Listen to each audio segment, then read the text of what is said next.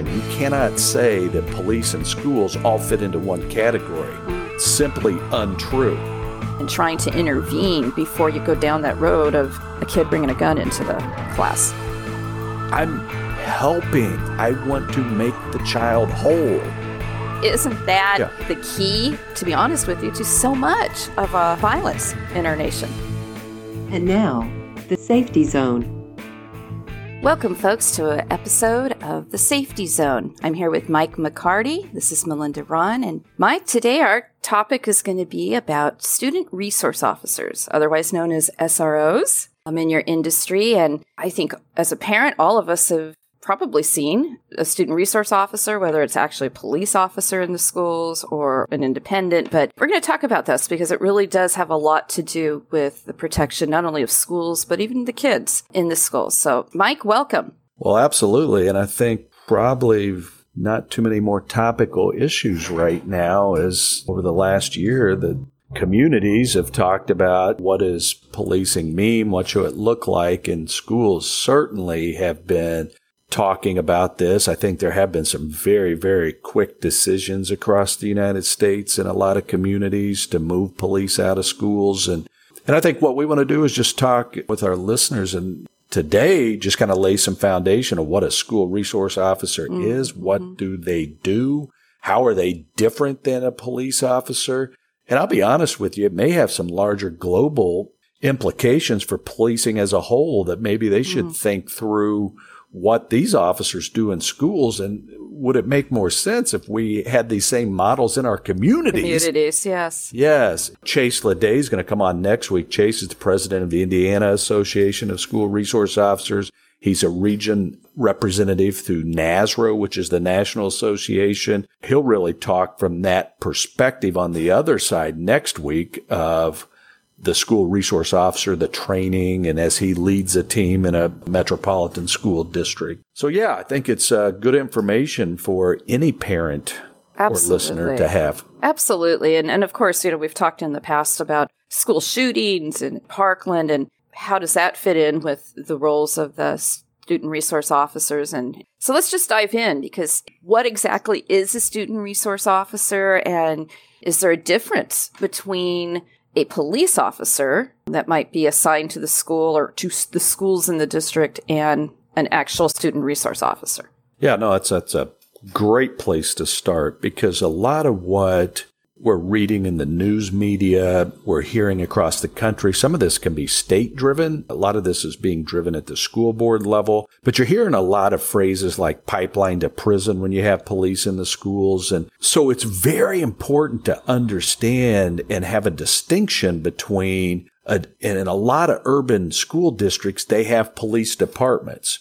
In a police department in a school setting, they are functioning as a police officer would in the community, where enforcing laws, enforcing policies, that is kind of the mission of a police officer in a school. That is the polar opposite of what a specially trained, NASRO certified school resource officer does in a school. Enforcement is not their number one mission. Their number one mission, it's mentoring, it's building relationships, it's intervening and working with kids at a much younger level. So if you look at Parkland, it's not to wait until this kid shows up at school with a weapon. We failed at that point. We should have been building a relationship with this kid years before he ever made a decision to come to school with a weapon.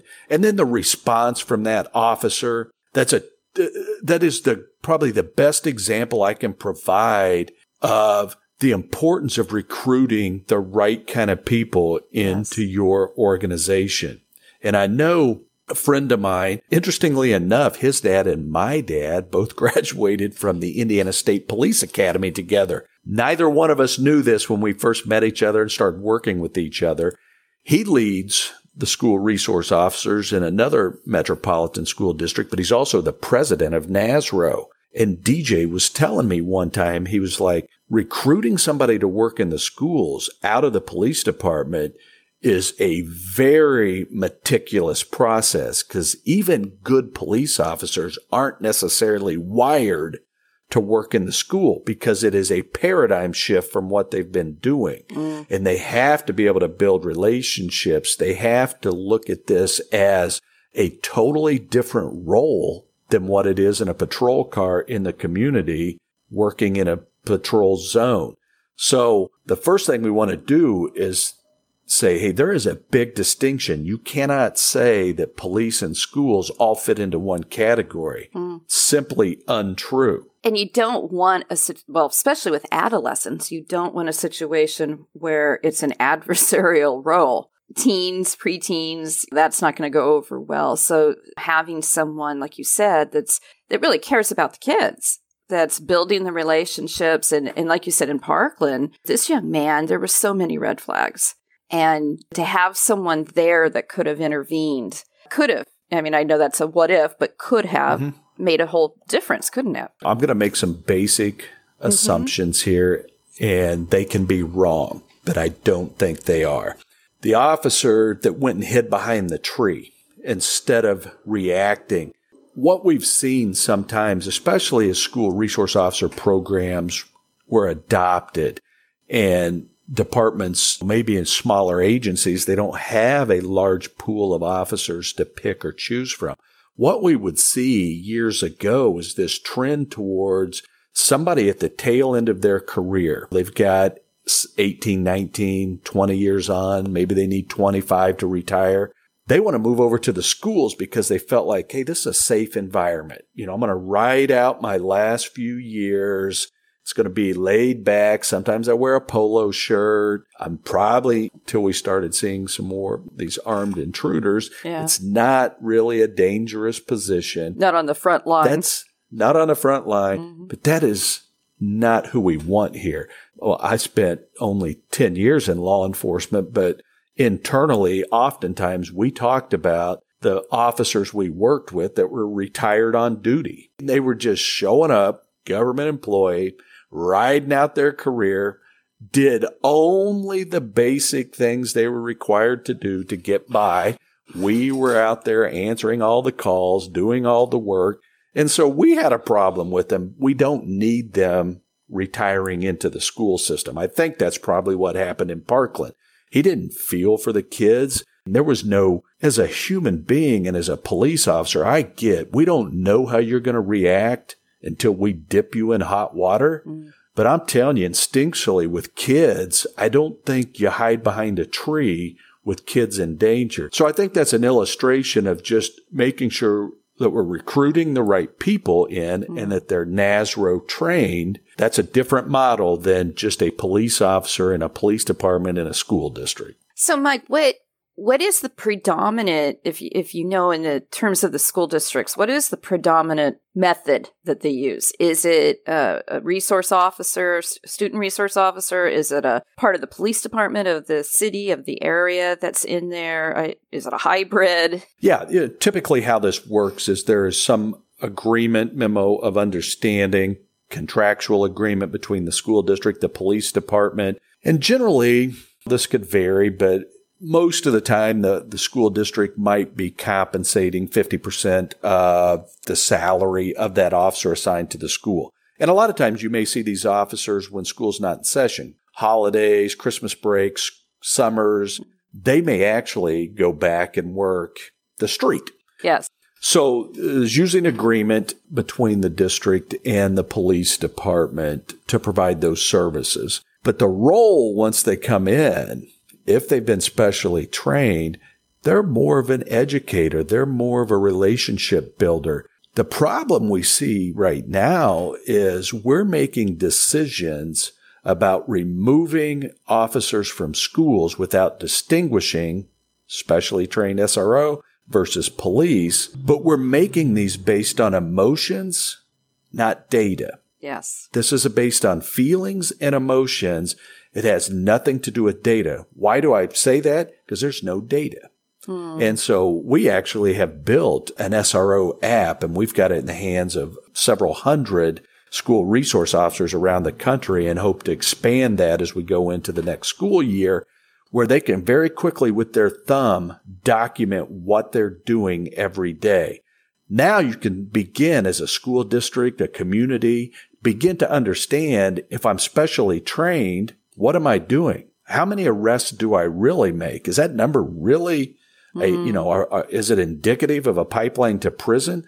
What we're finding in the data, and we're hearing it consistently from the officers that lead the teams, we're doing way more than we thought we were doing. We go to school building A to teach a class, but what happens is Melinda steps out of her classroom, Mike steps out of his classroom.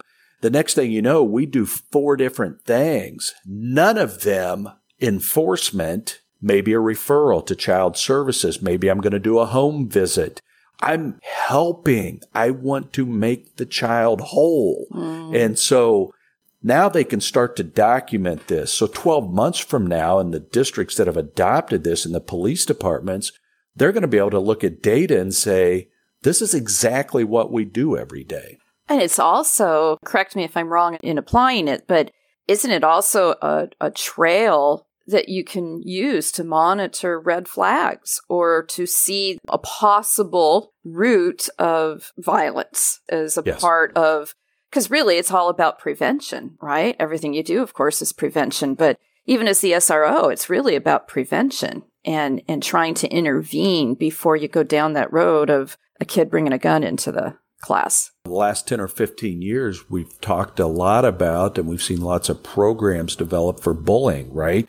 How do we rid our school systems of bullying? How do we get rid of this? One of the things that the Activity app can do, and it's based on kind of NASRO criterion, is they select if they've got some kind of incident that they're documenting quickly, they can tag that to a person, a student. It's very protected data, so it's built in a way of protecting that data because of FERPA. But they could also, then that becomes a reporting function for leaders that can run reports. And it might be that I'm an SRO that has an interaction today. And maybe as part of that interaction, we had a child that's bullying another child in 6th grade. And we document that and we intervene and we provide services and we're trying to stop that behavior. Hopefully that behavior stops and we take care of that behavior. But if the behavior doesn't stop, what happens is they may end up at the high school in a couple years. Maybe it's a whole new administration. It obviously is. And it might be a different school resource officer. In larger school districts, there may be multiple SROs. Now, that school resource officer doesn't know any of the freshmen coming in. But as they query a report, they may find they have a new incident, but it's involving the same person bullying the same person that started in 6th grade. So now we're going to have to push a little bit harder because we see there's a pattern of behavior here. So you have an information trail. You can, voila, it's based on data. Something that we have to have is that information, I'm going to call it a pipeline, but the data, but that carries through. So like you said, when you've got a bigger school district, this new SRO isn't necessarily blindsided if he's got some information, especially on maybe ones that are at risk or where there have been issues. Fantastic, Mike. I mean, isn't that the key, to be honest with you, to so much of violence in our nation? You know? But if you look at that Secret Service report that came out, I believe it was the fall of 2019. 2019, yes. Yeah, because I think the whole pandemic's thrown me off a year. Yes, we've lost a year, yes. But I've gone back to this on a number of the podcasts when we've talked, but I can't say this enough that the director of the Secret Service says active shooter events in schools are preventable, but you only can prevent them by connecting these red flags early. Yes. And bullying is a huge component of why somebody seek some kind of justice or revenge because of what's been happening to them. And so, again, you can't connect these dots without data, making decisions without data. I run a company. I don't base my decisions on what we're going to do on feelings. How do I feel today? Some days I feel different than others, and I'm going to make some wonky decisions on days I'm in a bad mood or not feeling right. I need data. I make decisions on what we're doing based on data. And SROs are sitting on really no data. Now they have police department incident reporting systems and things of that nature, but those are very complex. That's where it typically goes when it becomes more of an enforcement response. Right. Where you have something that's already happened, right? Versus leading up to the predecessors, for better lack of words, that lead up to that incident. That's a small percentage of what they're doing, when in fact 95, 98, 99, we don't know yet. But the vast majority of what they do is not enforcement. Right. I find it fascinating, Mike, that we really haven't had that. And yet when I think about other, not to get off the SROs, but just the dovetail, the lack of data or connecting, I'm thinking about the church in Texas, Sutherland, where there was information on the man, domestic violence, and the information on the man, but the military, one of the departments of the military, it hadn't connected that to or put the data in. So where there was no connecting of information. And I think we've talked about this before, that importance in domestic violence or whatever it may be, to have the data and then to have it connecting. So the app that you're talking about and being able to actually have that carries through so another SRO officer can see this is wonderful. I mean, it needs to be input in so many different areas. Yeah. And I've got some feelings and I've got assumptions that I understand what SROs do. And some of that's based on, I have an older cousin, police officer for 30 years, and I think he spent 15 in the schools. My brother, before he became a police administrator, was a school resource officer. So I've got family that have done this.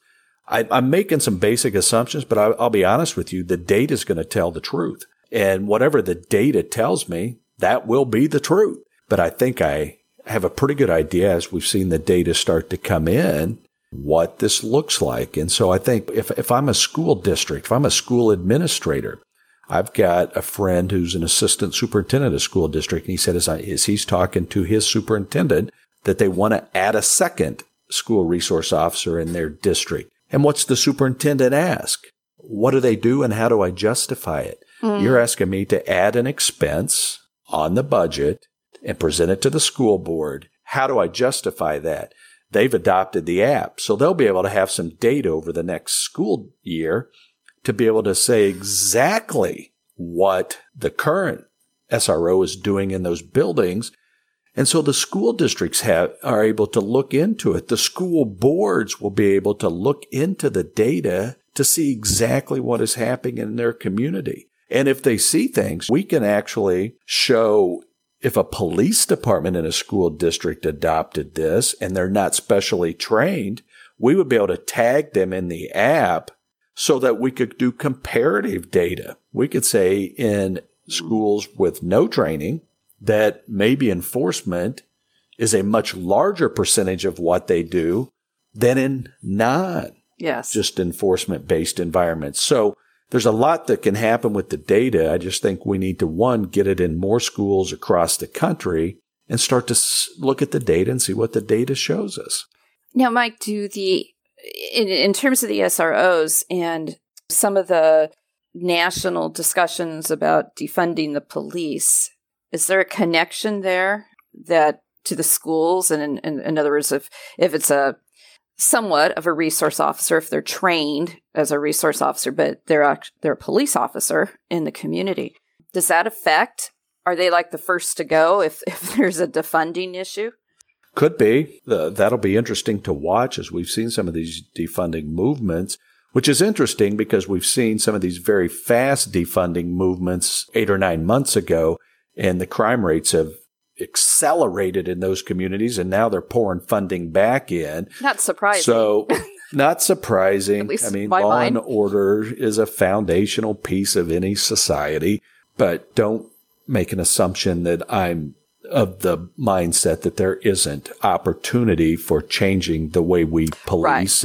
Right. And I absolutely totally have belief systems. Yes, we've talked about that in recruiting and the types, and absolutely. But you know what? How are you going to recruit? We talked about this 30 by 30, where we want 30% of a police department to be female by 2030. How are we recruiting women and minorities into policing? First of all, How do you recruit anybody into policing today? My grandfather, my father, my cousin, my brother, me, my wife. I've got a family filled with former law enforcement, some still current. You know what all of us tell our kids or grandkids? No way are you going into law enforcement. We will do everything we can to keep you out. Why? Because it is such a perceived negative environment. Now you're going to say, well, we solved this with better recruiting. Good luck with that one. Show me a poster where this looks like a job everybody wants, and you're going to pay you such little amounts of money that you'll have to work 2 jobs to get by. Right. But for me, who was the best model for recruiting the type of people we want into policing? We want people who can think. We want people that have broad abilities to reason.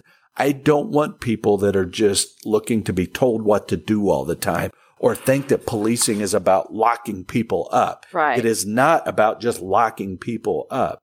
But an SRO in education, in the school, giving some kids who have never interacted with police or the only interaction they've had with police is a negative interaction inside their home or on a traffic stop. They don't know a real police officer. Now they get to know this officer. That officer can become the best advocate for recruiting the kind of people we have to have in law enforcement. But now you're going to move them out of the school, and there's no opportunity. And so, I mean, you're just defeating everything we're trying to do to make law enforcement better, to get rid of the people that shouldn't be there. Right. And fill them with people we want there. And it almost seems like the role of the SRO in the schools, to be honest with you, would be a good job description for police officers in the community, of which I know there are many in my community that are just wonderful, that they're relational, not just enforcement. You know, many of them that I've been really impressed with our community's police officers. They help people and they really build bridges, not only with the community members, which is vital, but the businesses and the kids and the youth. And they often show up at all of the different celebratory events and youth events. And a lot of really what you're talking about on the SROs, it's like you really kind of need to see that kind of application in the policing in a community, correct? Well, it's the whole community policing concept. It started in the 90s. And I can tell you when I first started in policing and this whole community policing mentality was kind of being pushed more from a federal level, like there's funding and you need to be doing community policing. And, you know, I thought it was very interesting that we had to hire these extraordinarily expensive consultants to come in and map what it means to be a community police officer. I mean, it was foundationally, I sent my dad, I called him back then. I said, wow, he was with the Indiana State Police for like 30 years. And he used to get negative reviews periodically because he didn't write enough tickets, wasn't doing enough enforcement. But I can't go anywhere even yet today with that 76-year-old man that he doesn't know everybody because he was in the markets. He was in. Exactly. People were knocking on our doors. People were telling him things. People were looking for help. And so this whole community policing movement started, but it was all about money. It was about funding and federal dollars that were going to flow down if you were doing these community policing. It didn't change behaviors. It didn't cause them to recruit people that had a mindset of serving the community. There was such a mentality. When I first came into policing, I worked in very high crime urban environments, and it would be very easy to have adopted an us versus them mentality.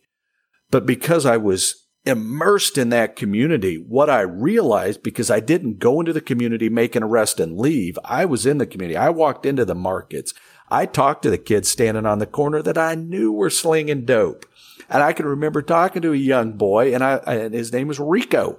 And I said, Rico, your life expectancy is about 21 if you don't make some changes. Rico didn't listen. Rico died. He got shot in the back of the head. Somebody else wanted that. But what I learned is most of the people in those communities wanted the same thing I wanted. They were held prisoner in those communities. They weren't against me. They weren't fighting against policing. They were prisoners in a community held hostage by a small number of people. A small number. Mm-hmm. But if you let that jade you and you think that whole community is against you, then that's how you treat people. Yes. That us versus them is a real, I hate to say it, a powerful force in a negative, usually. I mean, we see that, and we won't go off into the discussion, but we see that even politically in our world. Yeah. It's if even on the political side of the spectrum, if we actually looked at more as people and community and working together to find a solution to the problem versus this us versus them. All it does is create hostility and division. And we see that widespread, don't we? Yeah. It takes real people to get things done. I'll leave it at that. I think Chase will be very enlightening next week to hear from somebody that's been a police officer a long time, but who is very active in the School Resource Officer Association at the state level and the national level, and really understand what he does, what his teams do every day. What does his world look like? And I think you'll find it's very different than what you think it is and what they're doing every day. Yeah, and we're looking forward to that. And I know we say this often because it's just so critical, but even on the SRO side and diving into this a little more, the app that you've created through Safe Hiring Solutions, and also just the fact of what we see in the world, prevention. Yes, we have to react to crime, but the critical component is prevention, is preventing these things before they happen, especially when there are trails and when there are situations like Secret Service stated, I believe, Mike, correct me if I'm wrong, that I think they said all of the school shootings were preventable, that there had been red flags or there were things that could have been done to intervene. And I'm personally excited about the SROs and what they do. I'm really looking forward to hearing our speaker next week, because I think it's really critical for not only for schools, but for parents, but for the community, for our youth, to put them on a trajectory that is positive and to intervene before we get down those paths that end in violence. So, and the app that you're doing, like you said, data, right? Information, how important it is for information. It's no matter how you feel. If you feel the police should be removed, if you feel the police should stay, I think it's fair to say, let's take a pause here and let's collect some data and let the data determine whether or not what we think is happening is really happening. Exactly. Well, Mike, another fruitful program. And as always, I like to pinpoint if there's anyone in our listening audience that works at a school, a parent, that want more information on SROs, but especially on this new app that you've created. What is the best way for them to reach you? Yeah, they can go right on safehiringsolutions.com. They can fill out a contact us, and we can give them all kinds of information on the SRO and the activity app. Wonderful. All right. Well, we will see everyone next week and have a very stimulating conversation with someone who knows all about being an SRO. Thank you, Mike. Absolutely. Thank you. This podcast is sponsored by Safe Hiring Solutions, a nationwide company that offers comprehensive, industry-leading, real-time security solutions for companies, schools, churches, and nonprofit organizations.